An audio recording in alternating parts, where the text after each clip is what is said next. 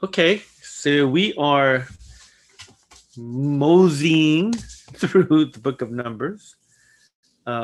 Today's is actually two chapters, 23 and 24, and it's kind of in the middle of a story, in the middle of a narrative, right? Where the Moabite king Balak, Balak, sees that the Israelites are so numerous, there's no way that his country could overcome them or defeat them. And so he hires Balaam, Balaam, for to curse them. Right? He apparently has the power to declare or pronounce curses. And so we had the donkey incident last time we gathered, but now he finally shows up, and Balaam is welcomed by Balak, and then they get down to business, right? And so it's a long passage, so why don't we read it to ourselves? 23 and 24. And if you could pop up the first question also, if you guys want to answer that in the chat, or just hold on to it and you can answer it verbally once we're all done.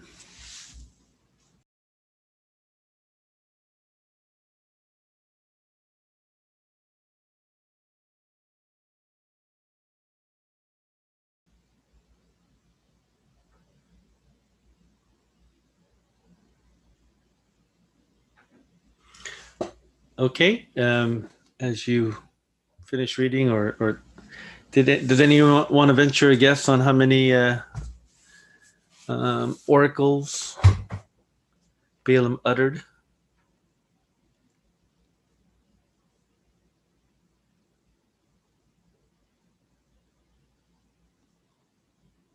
Can you define oracle?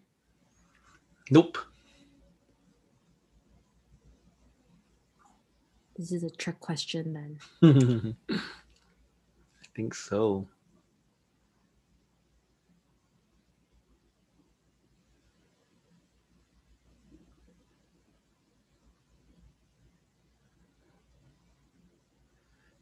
Well, how about the ones where it says Balaam uttered this oracle or something to that effect?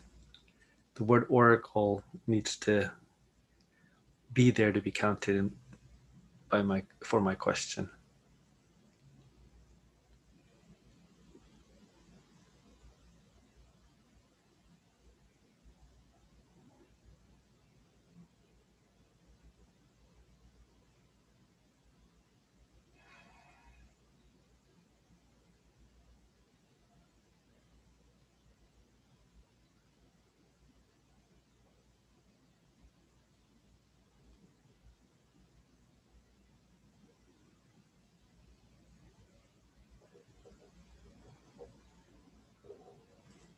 No takers?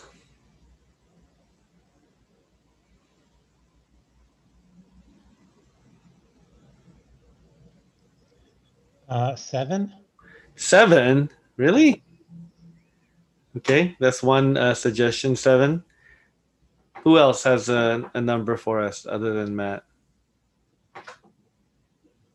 Maybe I think it's like 3 or 4. 3 or 4. Okay. Any other estimates?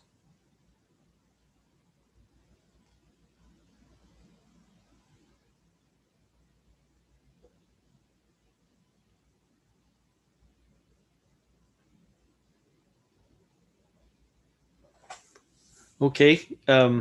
Someone else? I try to disguise my voice, but I think I counted 7 along with Matt.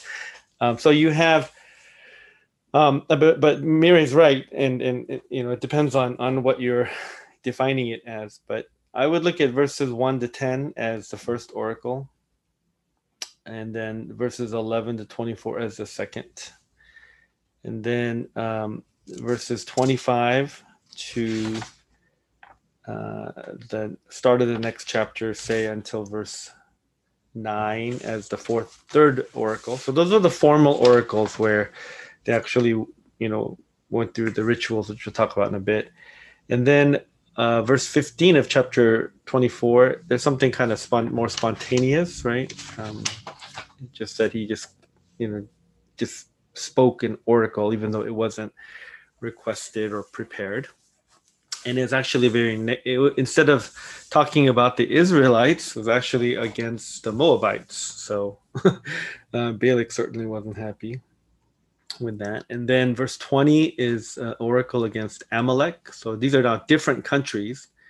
I guess they're neighboring countries. Verse 21 is against the Kenites. And then verse 23 doesn't really describe, I don't think they know where Kittim is, I believe. And so it's just another oracle. And they all are all either overcome, destroyed, or ruined by the power and the might of the Israelites. All right. Okay. Thank you. Question number two. What do you think was the purpose of the preparations and rituals that were engaged in prior to Balaam seeking a word from God? So they go through various, like a protocol or whatever Balaam says Balak should do. They do that. So what are some of the aspects of it? And then what do you think the purpose was?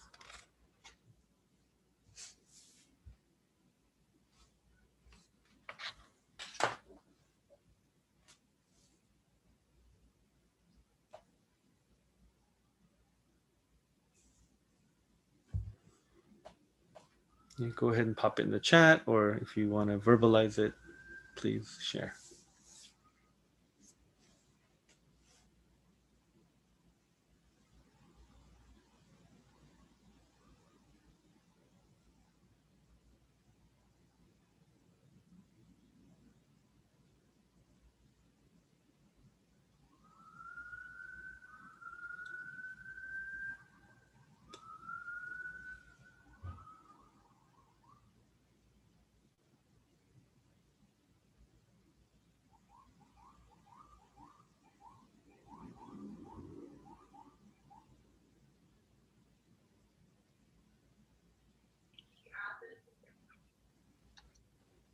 I think it's traditional, right? Or at least there's kind of long-standing traditions that's been passed down in the Middle Eastern Semitic tribes, and you know, I'm not quite sure what the purpose is, but at least that seems to be the practice. Okay, thank you. Diana says Balaam's usual sacrifices for divination. So Balaam is the one directing Balak, the procedure, right?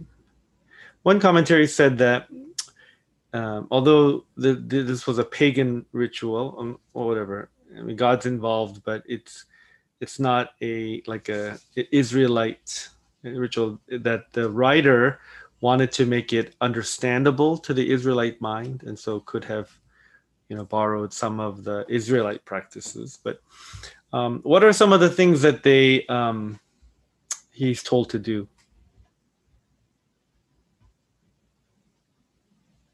What do they do?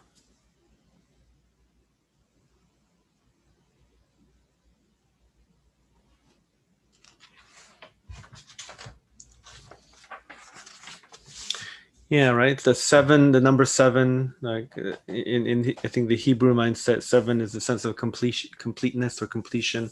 7 days of creation. So kind of like I guess it's to indicate this kind of, you're all in, you're committed or dedicated to this. You're leaving nothing back as you seek whatever to try to get God to utter something for what you're looking for.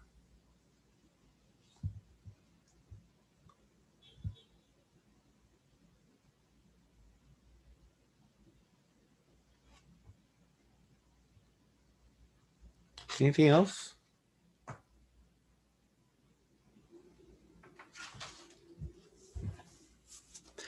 So it seems like elevation is important. Like each time Balak takes Balaam to a place that's high enough to kind of visualize or observe the people that Balak wants cursed, right? So visual field is apparently important. I guess we could conjecture that when you're cursing, like you want to know the object of the curse. But interestingly, like the Israelites were so numerous that they couldn't really find a high enough place, right? So that kind of says something about that. Balak is told to stand by the altar, like stand by the sacrifice. So as to, it's not just so it's kind of like somehow involves Balak's, sincerity or his, again, commitment to what is being asked. There is a sense of separation or distance. Balaam goes away each time, at least when they go through the procedures, in order to, I guess, be separate or distinct or kind of not profane with the profane or kind of the mundane people. It was kind of a special, I guess, trying to ride the divine currents, something like that, that's going on. There's also the sense of remoteness, right? A couple of the places are so remote that that's more of this kind of isolation or separation from society / civilization, and you get that in other biblical motifs, right? Scriptures have, like the Israelites themselves, their time in the wilderness, right, was not all that pleasant, but it was kind of a time with God, right? A time of training, time of discipline, a time of learning trust. Jesus, John the Baptist, this kind of going to the desert or the wilderness. These are themes that kind of manifest. So clearly, right, Balak and Balaam are trying to invoke the power of God, trying to get on God's good side, in trying to, invoke this kind of idea of getting God to do something that Balak wanted, right? But of course, none of them is successful. In fact, it's goes against them. So the next question is about the actual oracles themselves. Let's focus on the I guess the first three, the ones about Israel. What are the main themes of the oracles that you guys observe?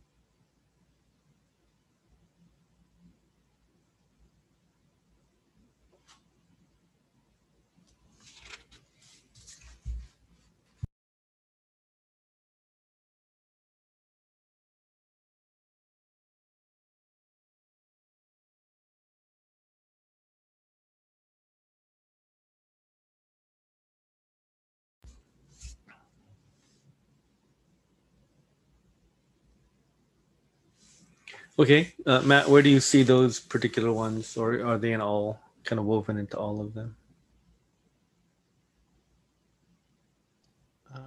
I see the being numerous in the first one, Yes.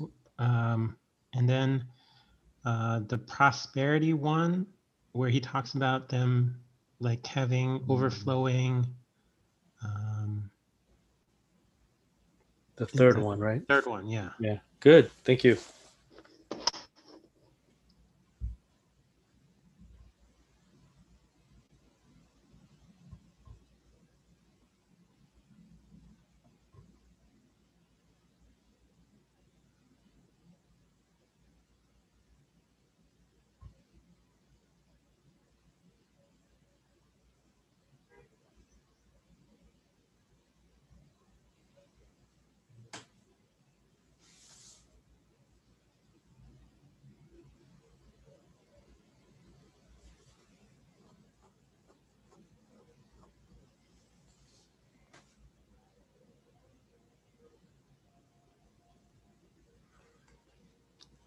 Peter posted something. Yeah. Where do you see that special status with God? So when it talks about, I think in the second one, it's like how God is with them. And then the first one, they're like a people who are apart, live apart. And then the third one, I think that is just kind of, I don't know, like when he's talking about how beautiful their dwelling places are, there's a kind of, it sort of reminds me, it's almost like echoes of like Garden of Eden or something kind of, I don't know, because they're like in the desert, aren't they? So it just seems like a weird description. Yeah, and then maybe the last part of verse 9, may those who bless you be blessed. So yeah, I think that is a theme that runs throughout. Another suggestion was strength equals lion, prey, blood, slaughter. Yeah, so there's quite a I guess a natural metaphor of animals, strong, powerful, predatory animals, and a kind of like a rawness, I think, to it. And they will indeed kind of destroy their prey, right? It's almost like a feral kind of ferocity. I was thinking to the description of their power, and so Moab is right to kind of shake in their boots or sandals, whatever they're wearing, kind of realizing that they're gonna be super powerful. Okay, David sees a messianic reference. Where exactly, bro?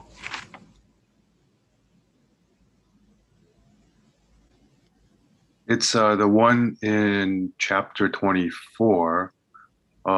It's a star shall appear from Jacob, a scepter shall rise from Israel. Mm-hmm. Yeah, I mean it's brief. Yeah, so that's the fourth oracle, verse. Yeah, 17. Yeah.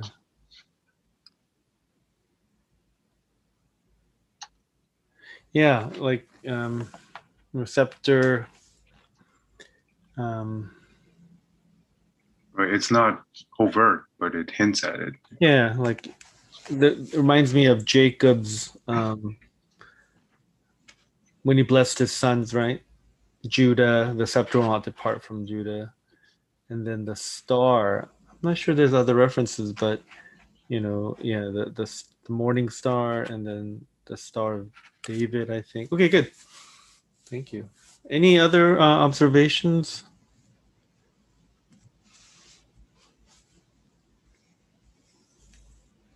Yeah, I think what, in addition to what you guys said, I just have an overall thing, I guess, in the context of the oracles and cursing and blessing. I got the impression that what God was saying through Balaam was Israel is kind of uncursable, untouchable. They as Peter stated it, they have a special status with God. Here are their qualities, and it's because of God's protection, His favor. So the very thing that Balak wanted so badly and was willing to pay a lot of money for, to jump through all of the these kind of ritualistic hoops, this was completely off limits. This was completely impossible because God had chosen these people. God was their God, right? And so no matter what Balaam or Balak could try to throw at them, that was ultimately going to be frustrated. Yeah, so it kind of backfires, this whole enterprise, right, to try to damage the Israelites. It turns out that Balak it learns a difficult lesson for him, that there is no way that God can be manipulated, persuaded, coerced into fighting against his people, right? And I think that's something for us to maybe oracles aren't spoken in this manner, but a lot of the themes that I think apply to Israel can be also held to it holds true for the people of God now, right? The church through not physical location or physical warfare, military warfare.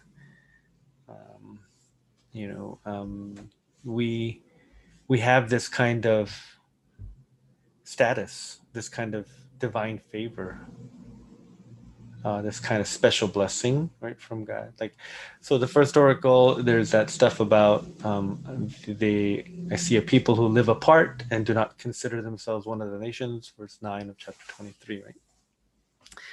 That is, I think a real pretty precise description of what the church is supposed to be: in the world, but not of the world. Right? They are holy, right? That's what the definition, right, is: to be set apart, to be consecrated, right? Not for everyday, common, normal use, but for a special purpose, right? To be God's representatives, his ambassadors, ministers of reconciliation, salt and light. There's shining as stars in a crooked and depraved generation. There's so many ways in which Christians and the church is described as distinctive, right? Different, than the processes of the world. Right? So that's a constant kind of question to ask ourselves personally, and our families, and our community, our church community. Right? Is there that kind of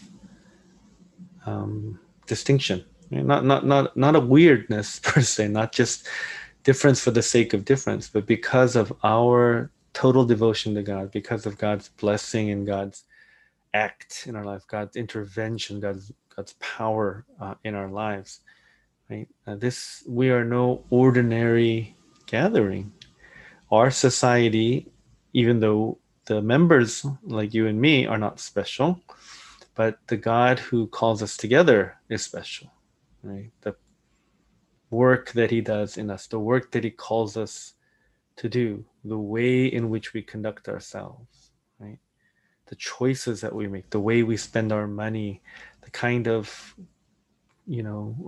things that we're willing to get all excited and heated about, how we do conflict resolution, right? What kind of purposes we have, where we live, how we spend our time, how we raise our children, how we educate them. There's just in so many facets of life, right? Christians individually and the church collectively have an opportunity to really live out this special call, this special purpose, right? That God has provided to us, right? Even the definition or the meaning of the word church, right? So the word church comes from the Latin word, I think, curie, cone, something like that, which means of the Lord, right? But the most basic etymology that came from the Greek word ekklesia, right?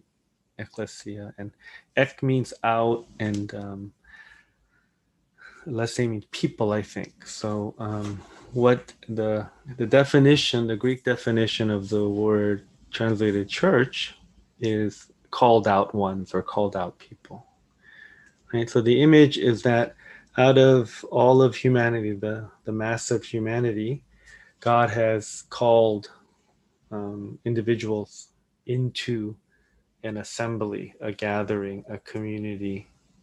Right? We're called out from the normal flow of civilization and of life and of the world to be distinct, right? To be called out to and called in to something that is holy, that is something that is special, something that's eternal. So it's a great privilege, surely, and a great responsibility, right, that we do that.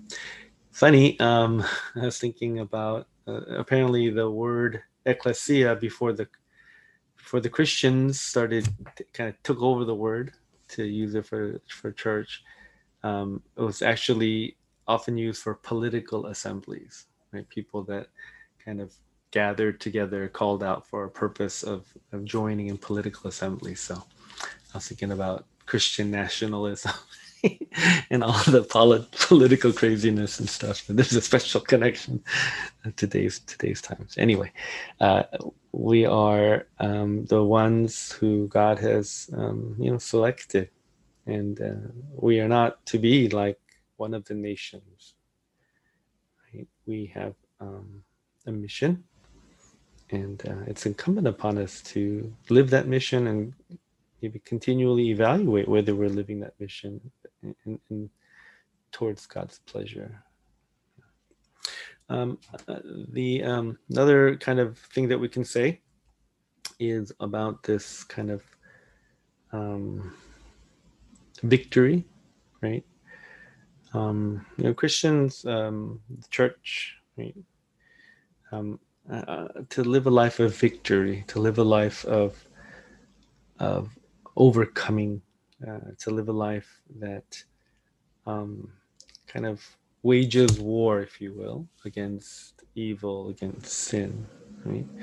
That's how I would translate or kind of apply some of these kind of strength imagery, this like victory image, right? It's not about land anymore. It's not a kingdom on earth, but it's a spiritual kingdom where we have been given power to fight for God, right? Fight for justice, fight for truth, fight for purity. To, I think, as Peter said, achieve that beautiful society, right? Maybe not a utopia on earth, but the kind of community in which we do feel that there are gardens and aloe plants and cedars, that there's an abundance, right? Water flowing, seed, etc. Right? And it's funny because the Israelites, as I think Peter pointed out, is they never experienced this. So, here and there, they had an oasis. They had a lot of these miracles, but they were pretty dry, spiritually dry through quite a few periods. But this is God's plan. This is God's vision. This is what God is promising them, especially in the promised land. And in order to acquire it, they're going to have to fight, and God's going to empower them. So, this kind of description of our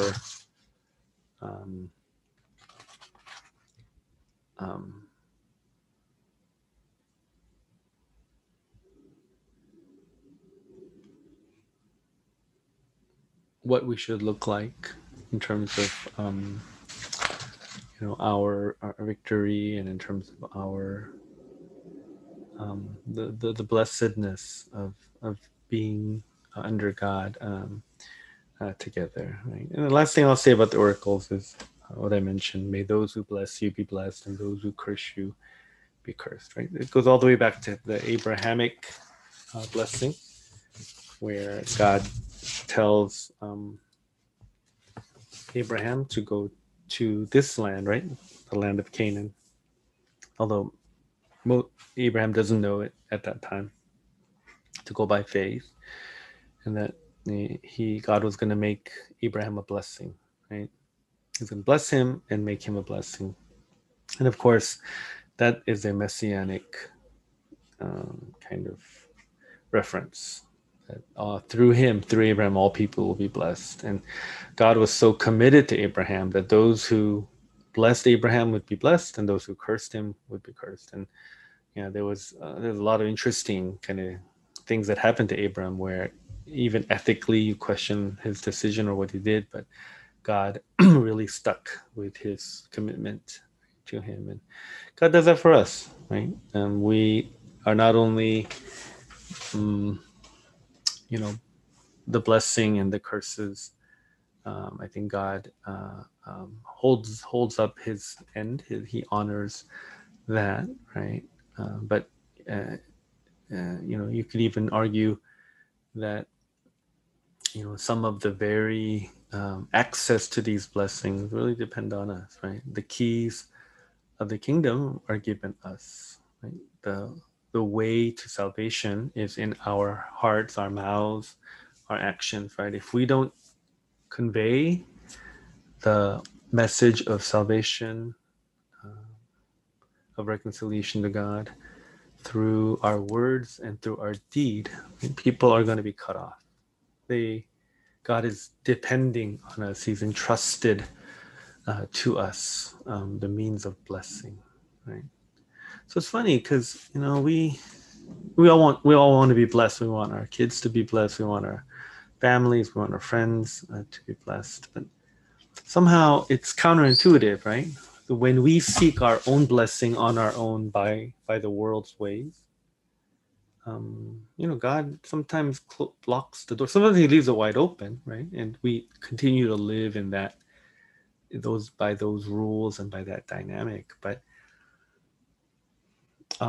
there's kind of a subversive way too, right? That God's given us, meaning that when we seek to serve God, when instead of our ultimate blessing being the primary motivation and the most important factor, my vision of my life, what I wanted to be when I was 25 or when I'm 45, and all of these kind of evidences or proofs that I've made it, that I've achieved my own dreams, right? God says, surrender them to me, submit them to the Lord. Seek first God's kingdom and his righteousness, and all these things will be added unto you. So it's almost like it's upside down. It's by losing our life, we'll save it. By becoming last, we become first. By becoming the servant of all, we become great in God's kingdom, right? So it's funny, I think, when we seek personal success, we might get it in some degree, but we potentially miss out, right? We cut ourselves off from the ultimate blessings that God wants to give to those who put him first, and are not looking for the blessings per se, but have a relationship with the blesser, right? And not only for ourselves, but for others, right? When we seek to the good of many, when we invest in people's lives, when we give up and do with less so that others can have a little bit, how God sometimes just opens, right, the spout, and abundance reigns in, right? It might not be monetary abundance, it might be, but there is a certain joy and a certain power and a certain satisfaction and contentment when that's done. I always think, when I think of abundance, when I think of this kind of blessing, I always think of the feeding of the 5,000, right? It was such an outstanding miracle, such a big miracle, but it started when one boy was willing to offer 5 loaves and 2 fish to Jesus, right? So when he, instead of hoarding his possessions or his gift or his lunch or his blessings, right, by in faith giving it to Jesus, right,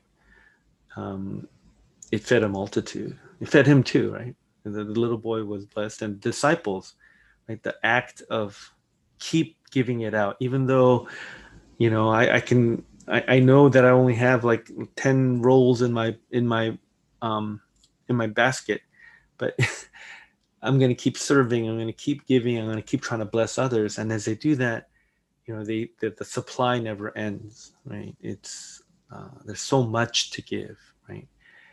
So I always, I really feel that the lesson was not necessarily the for the people or the little boy or for Jesus. Is especially for the disciples, right? If they could understand the principle that to be blessed by God, you have to desire, you have to seek to bless others, right? And that, I think, that sense of satisfaction, right? So I always talk about three satisfactions in that story, right? They were physically satisfied with food, right?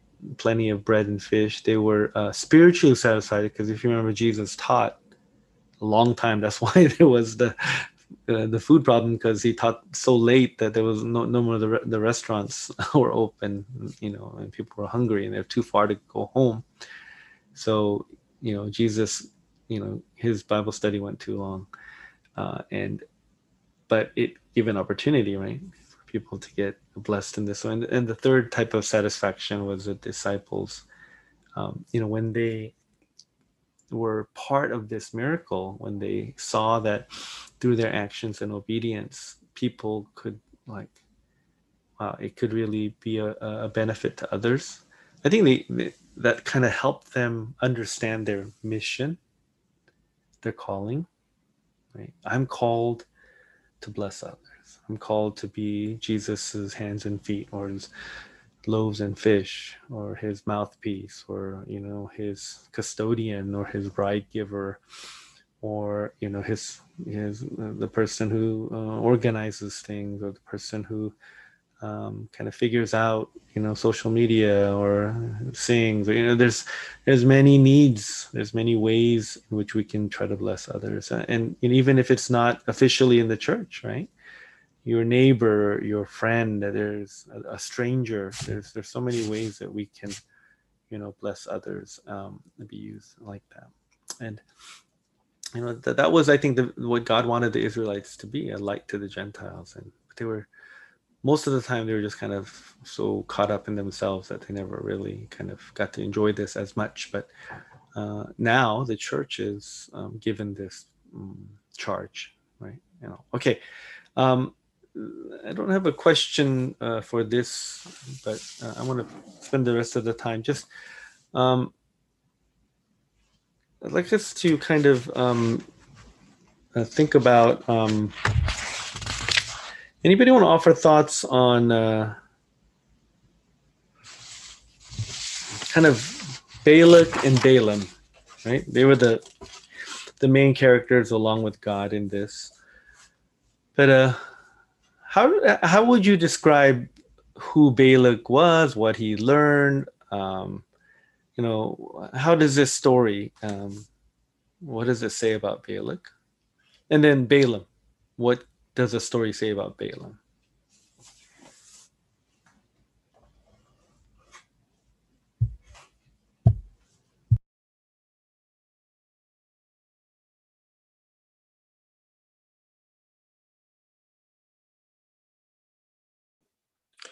Well, for Balaam, I guess he was willing to just be the mouthpiece of God, regardless of who or what the circumstance was. He was just going to speak the truth, and whatever God had put in his mouth, that was the message that was going to be relayed to Balak, and I guess to anyone else. So I guess he was just a man after speaking God's truth. Okay, yeah, and certainly he keeps reiterating, I can only say what God tells me to say, right? So even if you want me to curse, and even if you want to pay me a lot of money, it ain't going to happen if God doesn't allow it. So that certainly is there.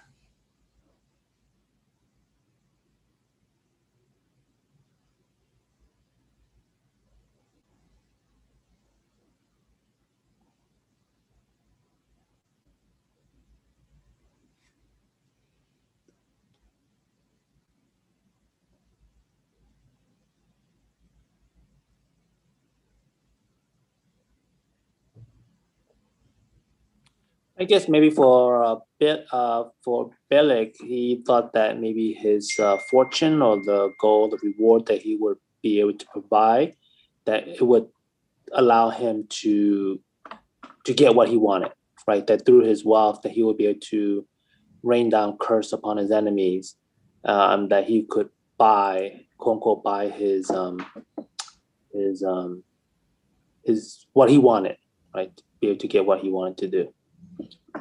Yeah. So his view of power, divine power, was that it was available for purchase, right? That it could be manipulated. It could be, if you say the right incantations, if you do the right motions, if you do the right rituals, you might be able to tap into this kind of almost an impersonal force, right? To kind of direct it against your enemies. And so, his view of God was very materialistic, and I think the frustration is really evident there. Good. I know, I've taught this a few times, and it's funny how people pronounce the names.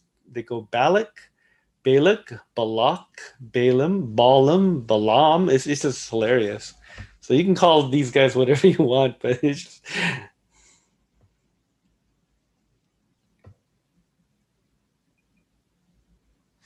So I thought he was a pretty stubborn guy. Which one? Balak was a pretty stubborn guy. Like he actually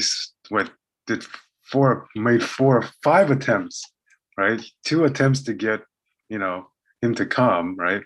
And after he come, he made 3 attempts, even though it's pretty clear every time, like, hey, I don't think I'm gonna do this, and he just kept pushing. Right? He get the sense.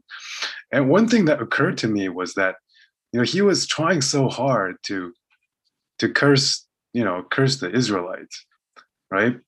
But if you look at the history of the Israelites up until this point, like God's spanked them aplenty, right? That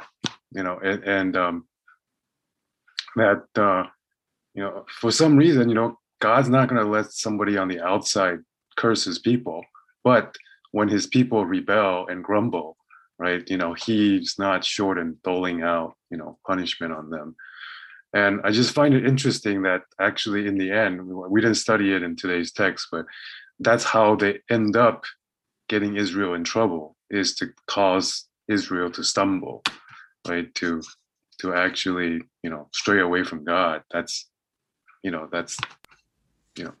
what they ended up, using. Whereas this attempt to overtly curse them, it just never panned out.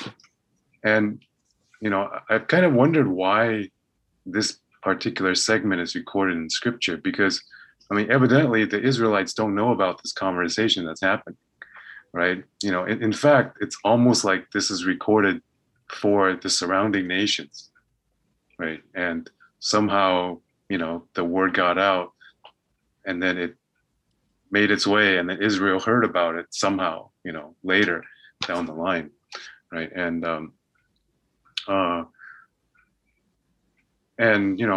here I'm getting the sense that God is trying to be merciful to the surrounding nations too, and he's giving them a chance to actually, hey, don't do this, right? Don't try to mess with my people, right? At least presumably that's what God is trying to tell them here, right? And he's stubborn. He's he wouldn't listen, right? And and I think those the last couple oracles came true, and they were destroyed, right? So. Yep, that's right. 24,000 Israelites die because of their rebellion in chapter 25. So that's next time. But you're right. God won't curse them because some outside nation, but he does show his wrath at them, many times. Okay. Any other observations or kind of some summaries of the B and B brothers?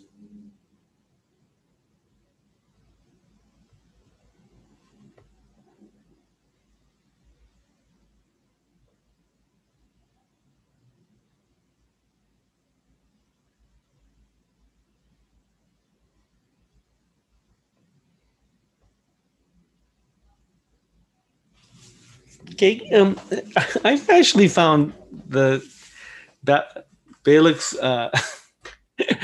what he says to Balaam actually kind of comical. It's like, he brought this guy over and he did everything that he said, but each time he comes back and like he says something good and like he's going, don't, you curse them, or at least don't bless them. What are you doing to me? So it reminded me of Princess Bride, where they're climbing up the cliffs of insanity, and like the man in black is gaining, and the Mr. Inconceivable says, "You were supposed to be this Colossus. You were this great legendary thing, and yet he gains." But I'm carrying 3 people. He goes, "I'm just gonna have to get myself another giant." It's kind of like he hired Balaam to do his bidding, but Balaam basically does it the opposite, right? He ends up cursing Moab, right? And just kind of exalting the Israelites. So Balak reminds me, I think, of today's people, right? So many in our world today pretty much treat God as like this impersonal force, someone that you don't want to, offend, right? Someone that if you align yourself in the right way and do the right things, and you kind of do enough good, or avoid enough bad, he'll maybe you could harness, right, some of this energy. Maybe you can pay for it somehow, right? I think that's what Dave was saying, that it's a very kind of manipulation, or kind of using these things that are available, right? There's no real worship of God. There's no real serious study or pursuit or desire to kind of really understand or relate to God, right? It's just kind of raw power, and you do what you think, like, so Balak is not familiar with how to kind of get in touch with the divine, let's say. And so he's excited, he's kind of he's enthusiastic. Dave says he's stubborn, right? He won't give up. Like he's desperate, so he wants to do as much as he can in order to get his desires, but he's so far away from God, right? In fact, the opposite of what he desires comes. And I just feel that people really have this kind of view of God, and sometimes they're religious, sometimes they'll pray, sometimes they'll do something kind of and I chalk it up to kind of maybe ignorance, right? Not but also they're so steeped. Dave, I think, also said that he was so taken by his money that money does a lot in his world, accomplishes a lot of what he wants, and so kind of money like really is God for him. And only when it's like it doesn't get him where he wants to will he tap that. And I do think that this was there's a lot of warning here, right? A chance to really maybe be thoughtful, maybe be self-examining, reflective, to see if, wow, Balaam, at other times maybe he must have had a reputation of being able to hurt, to curse people, but why in this instance is it like a complete dead end? There is no kind of like, there's no spiritual depth, right, to Balak, unfortunately, and stuff. I think he's understandable, though. I think Balaam is again, I think we started talking about it last time. He's the ambiguous guy. He's the one. Yeah, Matt's right. He somehow God spoke to him and through him, right?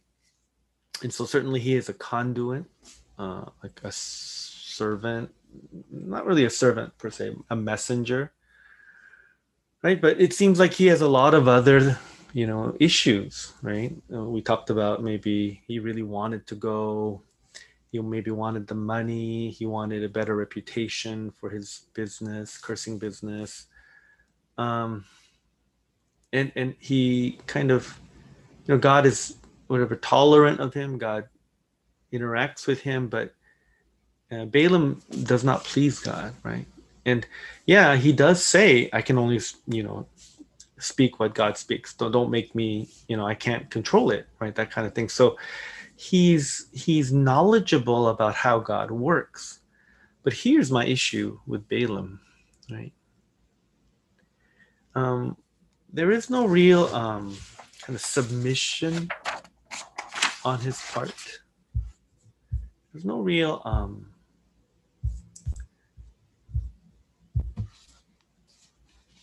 kind of I mean, it's relational. He knows God. He knows a lot about God, but there's no like kind of the kind of like dependence and like uh, um, submission. His heart is not submitted to God, right? So he too, right? He's kind of just a hired gun, right? His there's no personal stake here, right? He's just doing what he can in the way, in the manner in which he desires, yeah, to pay the bills. Right? He doesn't have personal responsibility. Right? Of course, he cannot do what he he knows that he shouldn't. But there's no like. Not only should I not do it, not only can't I do it, but I shouldn't. There's no morality here. You guys know what I'm saying? What I'm trying to say, right? And I feel like that actually is worse than Balak. Let's say Balak is just a typical worldly perspective. I need God, and like just like people have bowed down to idols or totem poles or try to get magic or talismans or relics, right? There's some force and power that I don't understand, but if I can use it for myself, that's great. Okay, well, like I said, chalk that up to whatever greed or secularity or shallowness, right? But Balaam knew better. I think we have the tendency to be more Balaam than Balak, right? Where we know who God is, we've heard about him, maybe we've experienced him, maybe he's spoken, through us. But we don't please God. Right? We are not chosen by God like the Israelites. I mean, we are chosen. We act as if we're not chosen like the Israelites, right? Balaam is to me a very enigmatic and ultimately I think he's an evil guy because as David mentioned, the reason we find out, it doesn't say in 25 but later on, I think I've mentioned this, is that Balaam is the one who advises Midian and Moab are kind of in cahoots, how to seduce and get the Israelites in trouble. So he's not really for God. He's not really committed to his relationship with God. And that, I think, causes confusion. Right? When we act either as a master of our own souls, the master of our own fortunes, master of our own directions and choices, right? We can't say that we are set apart like the Israelites were chosen. We're not called out. We're basically, Balaam had a let's say a Israelite exterior in terms of what he did and his actions and his words, but he had a very Moabite heart. Right? Inside, he was just like Balak. He wasn't a king. He didn't have much pedigree, or maybe he wasn't from a powerful country, but that desire to do things to make himself look good, to for self-advantage. I think that still governed him. That was driving him, right? So, yeah, lessons to be learned, I think, from maybe both of these guys. Right? Any last thoughts? Short, quick questions? Anything that would be helpful? Let me pray. Lord, thank you for a chance to look at these kind of arcane rituals, and even some of the oracles are hard to decipher. And but I think we see the human heart just on display. We see it in in Balak, in doing all he can to press to get some sort of upper hand on his perceived enemies. And we see it in his words, his disappointment, even his fury at the failed mission. We see it in Balaam especially, where he does the right things, says the right things, but what's really inside? What's inside is so selfish. It's so independent. It's deceptive. And Lord, I think we see those inklings, those urgings. Maybe it's, working hard within us right now. We're trying to, there's a civil war in our hearts going on because of these strong desires.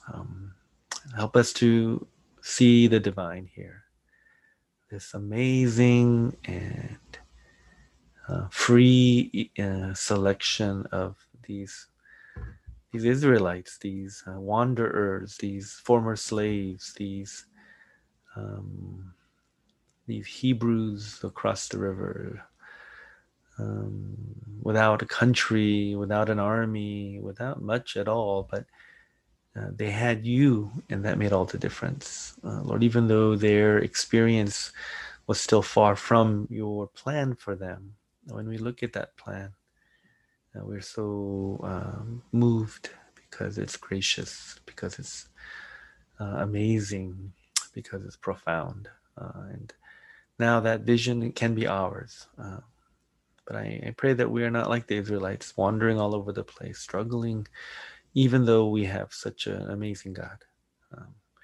It's been hard through the pandemic. It's been hard in New York. It's been hard trying to live full and free for you. But help us to be encouraged and inspired by your oracle, quote unquote, your blessing on our lives. In Jesus' name we pray. Amen.